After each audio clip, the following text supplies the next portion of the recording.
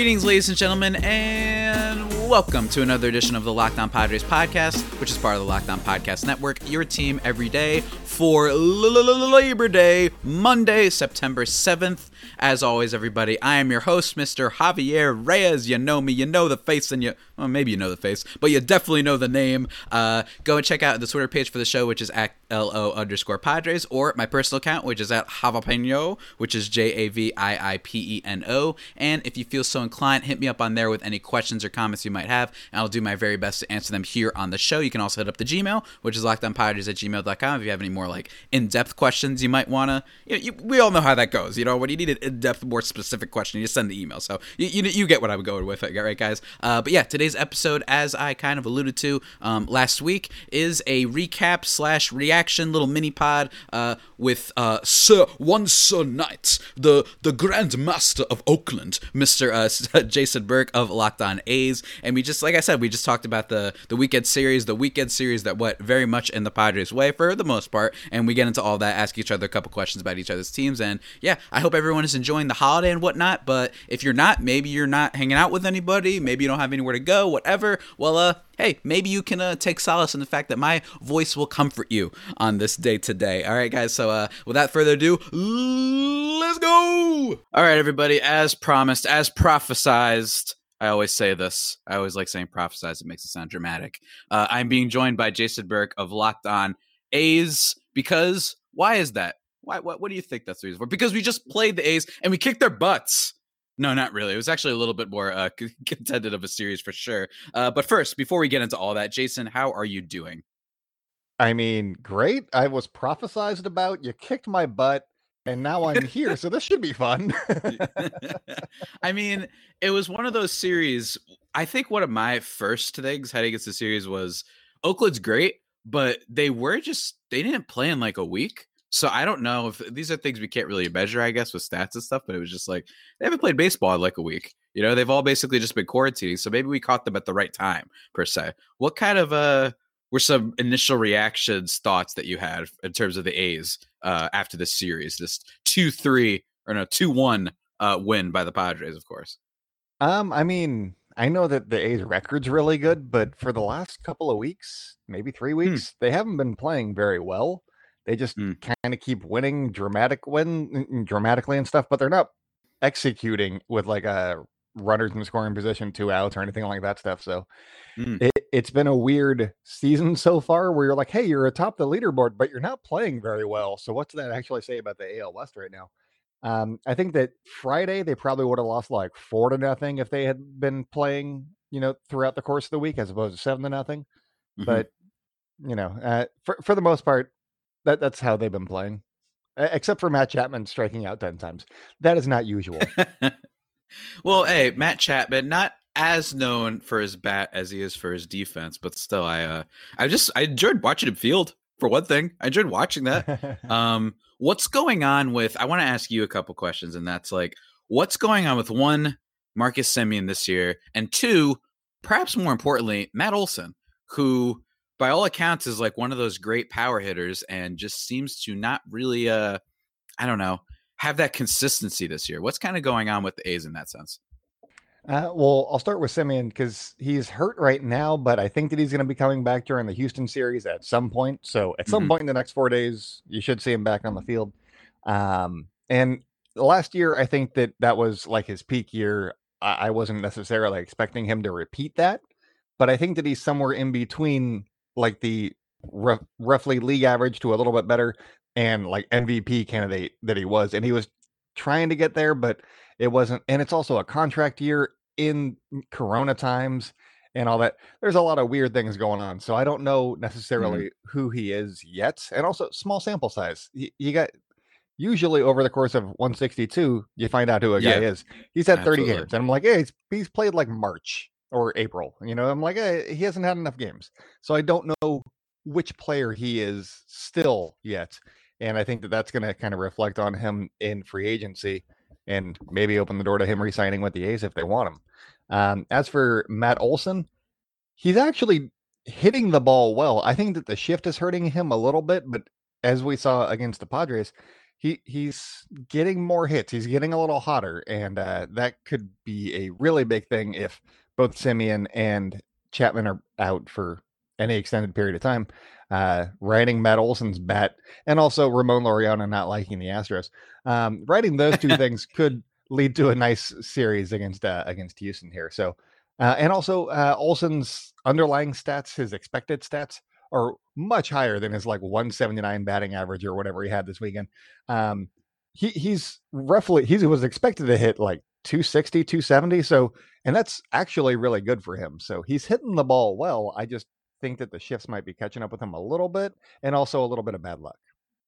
I feel that. It's true though. Like what you alluded to before, though. It is a small sample size, and for one thing, I do feel like the A's have slipped a little bit, but I still like that team so much, as we discussed many moons ago. For those who don't remember, Jason and I did like a buddy ball, go through, recap, rewatch, retrospective, like back, when the pandemic was still in full effect, or that's how should I rephrase this? Back when there was no baseball, I should say. The pandemic is still kind of happening. I want to be careful with that, but that was really fun, and it just feels like, aside from that podcast, Jason, and then the Ramon Laureano incident, which you just alluded to before with the Astros, which was, I feel like the last time people were talking about the A's. I don't mean that to besmirch the team totally, but it does. I guess now that you bring up all these things, yeah, it feels like the team's stumbling just a little bit. Is there any good news in terms of the pitching side of things?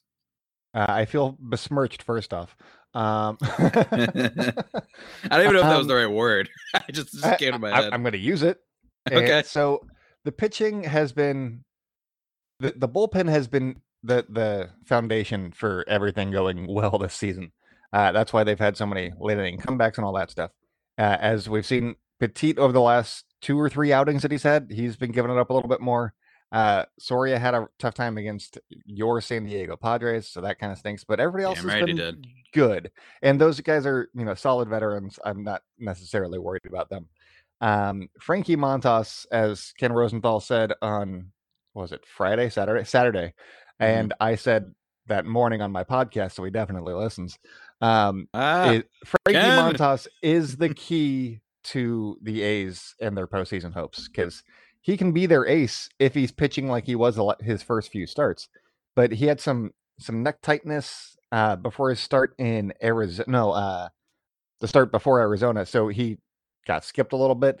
He ended up pitching against Arizona, got shelled. He gave up like 9 runs in 2 innings. Wasn't great. And he just hasn't really refound where he was before the neck tightness. And so if he's hurting, that's not great. But if it's something that can get better, that's good, as opposed to people are just seeing his fastball because he stinks now. Sean Manaea has been pitching a lot better. He did well against the Slam Diego Padres, which was interesting. He went 5 innings, gave up 1 run, so that was nice. He'd be a welcome addition to whatever we got as starters. Chris Bassett's been good, but his underlying stats still have me a little bit wary. He might be like a 6th inning, give up 4 runs kind of guy, which I guess you need those, but I don't know if you need those for the playoffs. And then obviously Jesus Luzardo, who I'm going to blame New York on him giving up runs on Friday, because after that run got taken off the board, he just kind of fell apart and didn't make it through the next inning. So New York, that one's on you. Hey, you know what? It's fine to blame things on New York every now and then, I guess you could say. Jason, one other thing. Or no, not one other thing. Just, do you have any questions for me? Because I feel like now that this is going to go on the Padres feed, people are going to get mad at me. They're going to say, oh, we turned this into an A's podcast. Well, sorry. I like hearing about the A's every now and then, and we did just play them. And I feel like there isn't necessarily too much to say, but what do you kind of feel about the Padres? You got any questions for me you want to ask, or any kind of thoughts? I got a couple. Mm-hmm. And also, I have threatened my listeners with turning this into a Padres podcast if they don't start playing better. So, same page. There's multiple people in the Locked On Network, I feel like, that have said that. Shout out Ryland Styles. We need to really just have like the Locked On Emma, like the main feed for the national audience who are like, we all just talk about the Padres now. Yeah, exactly. Mandated one a week.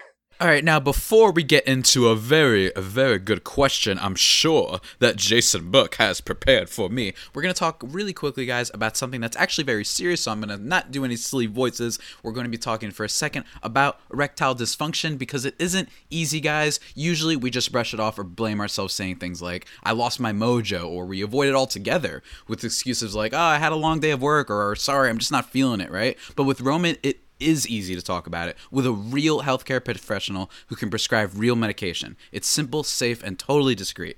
With Roman, you can get a free online evaluation and ongoing care for ED, all from the comfort and privacy of your home. A healthcare professional will work with you to find the best treatment plan if medication is appropriate. Roman will ship it to you with free 2-day shipping. The whole process is straightforward, simple, and discreet, as already mentioned before. Getting started is simple. Just go to Roman.com and complete an online visit. Erectile dysfunction used to be tough to tackle, but now there's Roman. Complete an online visit today to connect with a healthcare professional and take care of it. Go to roman.com/LockedOnMLB today. If approved, you'll get $15 off your first order of ED treatment. That's getroman.com/LockedOnMLB. Getroman.com/LockedOnMLB, guys. Go check that out. So Zach Davies started on Friday night. He pitched really well. I knew that he's been pitching really well all season, but what is the belief level for San Diego fans at this point in him moving forward? I think it's definitely just kind of riding the hot hand. He's looking great, and I think he's hilarious. I think it's amazing that there's this guy just throwing 87 and seemingly that same sinker. I feel like every pitch, and it just works.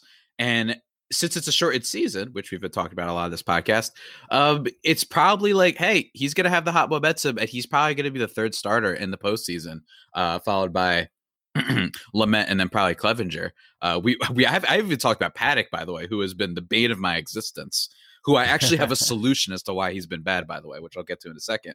But Davies has been great. Before the season started, I just felt like he was a great buy for a fifth starter. And I was like, this is a guy with like a 3.5 ERA last year, something around there. I could be a little bit wrong. And I was like, as a 5 starter, sure, what the heck, why not? And he's just that sinker. His changeup is pretty good too. It's been better than the aforementioned Paddocks, and I think we're all kind of believing in him. He's one of the more underrated pitchers in the league right now. I would say it's like him and Dallas Keuchel, maybe. Dallas Keuchel, who, by the way, look, I'm not trying to be Mr. Take Man on here on the podcast, so that's what we're supposed to do, but I want to that's to deliver a take. But like, what the heck, man? Why did that guy go unsigned for so long? Why did anybody give him a flyer? I had no idea why that didn't happen. It's like there's every now and then, every few years, you get those players where it's like, why didn't anyone just be like, yeah, I'll give that person a shot? You know what I mean? Like, why aren't the A's sign him? Heck, you guys could use Dallas Keuchel right now, you know? He costs money. Yeah, he costs money. Yeah, that must be it cost him $4 million or whatever the heck they paid for him this year. But yeah, I think people are totally in on Davies right now. I would be a little bit worried just in the sense that maybe people start figuring out that sinker of his, they start catching up to it. But for right now, man, he's earned it. He's earned the confidence. There's nothing really I can say otherwise. I was looking at his underlying stats, and it looks like he's getting barreled up a whole bunch, but still has like a 2.23 ERA, which is insane to me. I didn't see what his FIP was, so I dropped the ball on that one. Yeah, but I was his underlying stats are intriguing, but he's doing it so far. So ride it until it doesn't work anymore. It's one of those things where I would be more of if this was a full season, I'd be more like, oh, let's look for the Davies regression. But it's not inconceivable. It's like, this guy's just going to be great for 7 more starts, theoretically, right? If they make the postseason and they go far, that's possible. When it comes to how I feel about him next year, am I going to say he's going to be still that top 20, top 15 almost pitcher in the league still? Am I going to expect that next year? No, not necessarily. But I'm taking everything we can get right now, man. Trust me. Well, and that's the cool thing is you don't necessarily need him to be great next year because you're going to hopefully Paddock's a little bit better. You got Clevenger, Lamet, and then maybe you got Mackenzie Gore, and there's one other starter who's also good. So he's like the 6th starter, maybe. Yeah, maybe. So it's, I mean, they have such a deep farm system, as you alluded to with Gore, and then maybe Patino, hopefully, if he gets to go. I know you guys rocked him a little bit. I forgot who hit the home run off of him, but I was a little sad by that. But yeah, for sure. That Laureano? It might have been Laureano. Yeah, that was definitely Laureano. That was yesterday. I'm getting all the games cramped together. Yesterday was a weird day. But anyway, let me now get into Paddock, who is like, I figured out what's wrong with him, Jason, and here's what's wrong.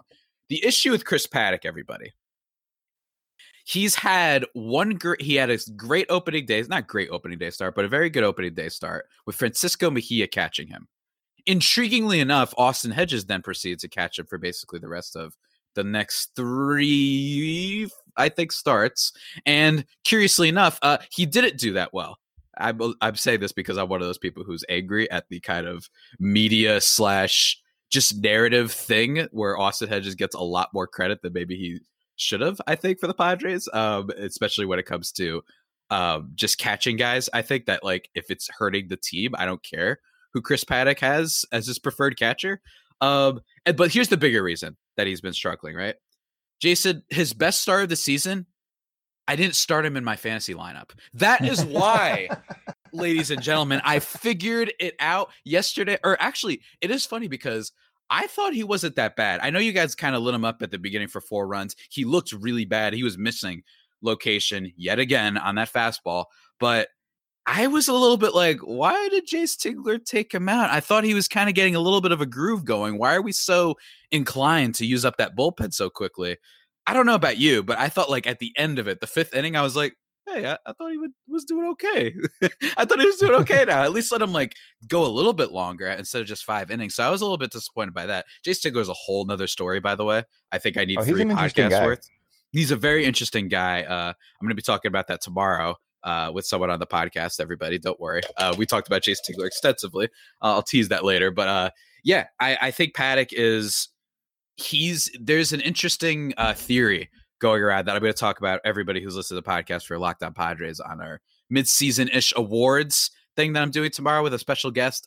We talk about Chris Paddock, so I'm not going to spoil our takes that we have about him. But I think that he's one of those guys that I think he's in a sophomore slump, and he's in it's just a weird situation. But thankfully, like you alluded to, they have more pitchers. Davies has been such a great revelation, and they still have Gore in the hole, who I think they might call up at some point. I don't know for sure, but I'm going to keep an eye on that because I need to see how Garrett Richards does and if he can stay alive, which has been a question. But yeah, Jason, I don't know, man. You got any other questions? I feel like this series was just one of those that just felt real good for me. I was excited. The Saturday game, I think it was depressing because look, I think I tweeted this too. It felt like we lost 14-4. I cannot explain why, but it really did feel like that whole game was a mess. But otherwise, the Pirates just showed that they're still legit with this offense. So one last thing is, what is one thing that casual fans don't necessarily get to see about the Padres? Obviously, we know all about Fernando Tatis, Slam Diego, and all that stuff, but is there something that's even cooler about them that people would like that we don't know about? So a couple things that I hate that I'm being a shill for my own podcast coming out tomorrow, that I won't spoil totally, some underrated things, but I would say, just there's a lot more depth. I think maybe some people realize, like, there's goofy players on this team. I mean, Will Myers we didn't even talk about Will Myers, who I was literally about to type in the blue button tweet, praising that he'd been like a pretty decent defender. Like it was the Friday game when they called out Olsen at home. I was like, he got the ball in quickly. He's been solid all year. And then I think he made about 75 errors over the next 2 days. So that's one thing. But Myers is kind of rise back to being good. Not back to being good, just being good for once. Eric Hosmer's launch angle stuff, right? I'd say that the biggest thing with the team is just it's another team that yet again will upset the Dodgers in the playoffs potentially. I know that the Dodgers fans are freaking out because we got Clevenger. And I just think it's one of those teams that people should pay attention to for all the things outside of Tatis and Machado. And also just their rotation is so much better than Slam Diego might suggest, meaning that it's not just their offense. The bullpen has been a little bit of a mess, and hopefully it'll improve under Sir Trevor Rosenthal, who's an elite social media follow, by the way. But I think the biggest thing I'd say with them, definitely pay attention to that starting rotation. It's low-key quite good and quite consistent with the Nelson Lamet, Clevenger now. Paddock, he hasn't been as good, but he's still, decent. And then Zach Davies, and then Mackenzie Gore potentially coming up. Garrett Richards, who used to be really great back in the day for the Angels. I just think the rotation is the biggest thing I'd follow with people. And just watch them in the dugout, man. So much fun. It's a fun team. And who in the world isn't rooting for the Padres right now? They have yet to do, I guess maybe the clever thing, but they have yet to do anything that's really given them any bad karma at all. And that's what's so exciting about them, is that it's a true, how can you hate this team type of thing, unless you're maybe the Dodgers, who are worried that anytime it's conceivable that they could lose to a decent team, they do. So, that's what I would say to all the casual fans out there. Actually, I do have one more question. Go for it. Say somebody was going to get a Padres jersey. Do you go with the brown ones like that we saw on Friday night, or the home white pinstripes?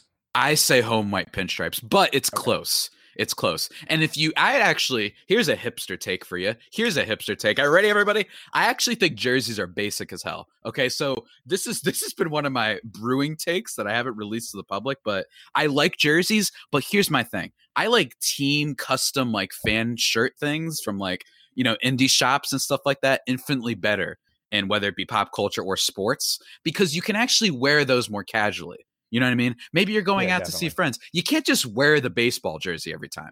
You know what I mean? You can't just do that. So I just think more bang for your buck is going with different merch and different shirts. Like we're Nasty Phil, which I forgot where that was available because of Eric Hosmer's tweet from like a month or so ago towards Phil Hughes. But that's what I would say.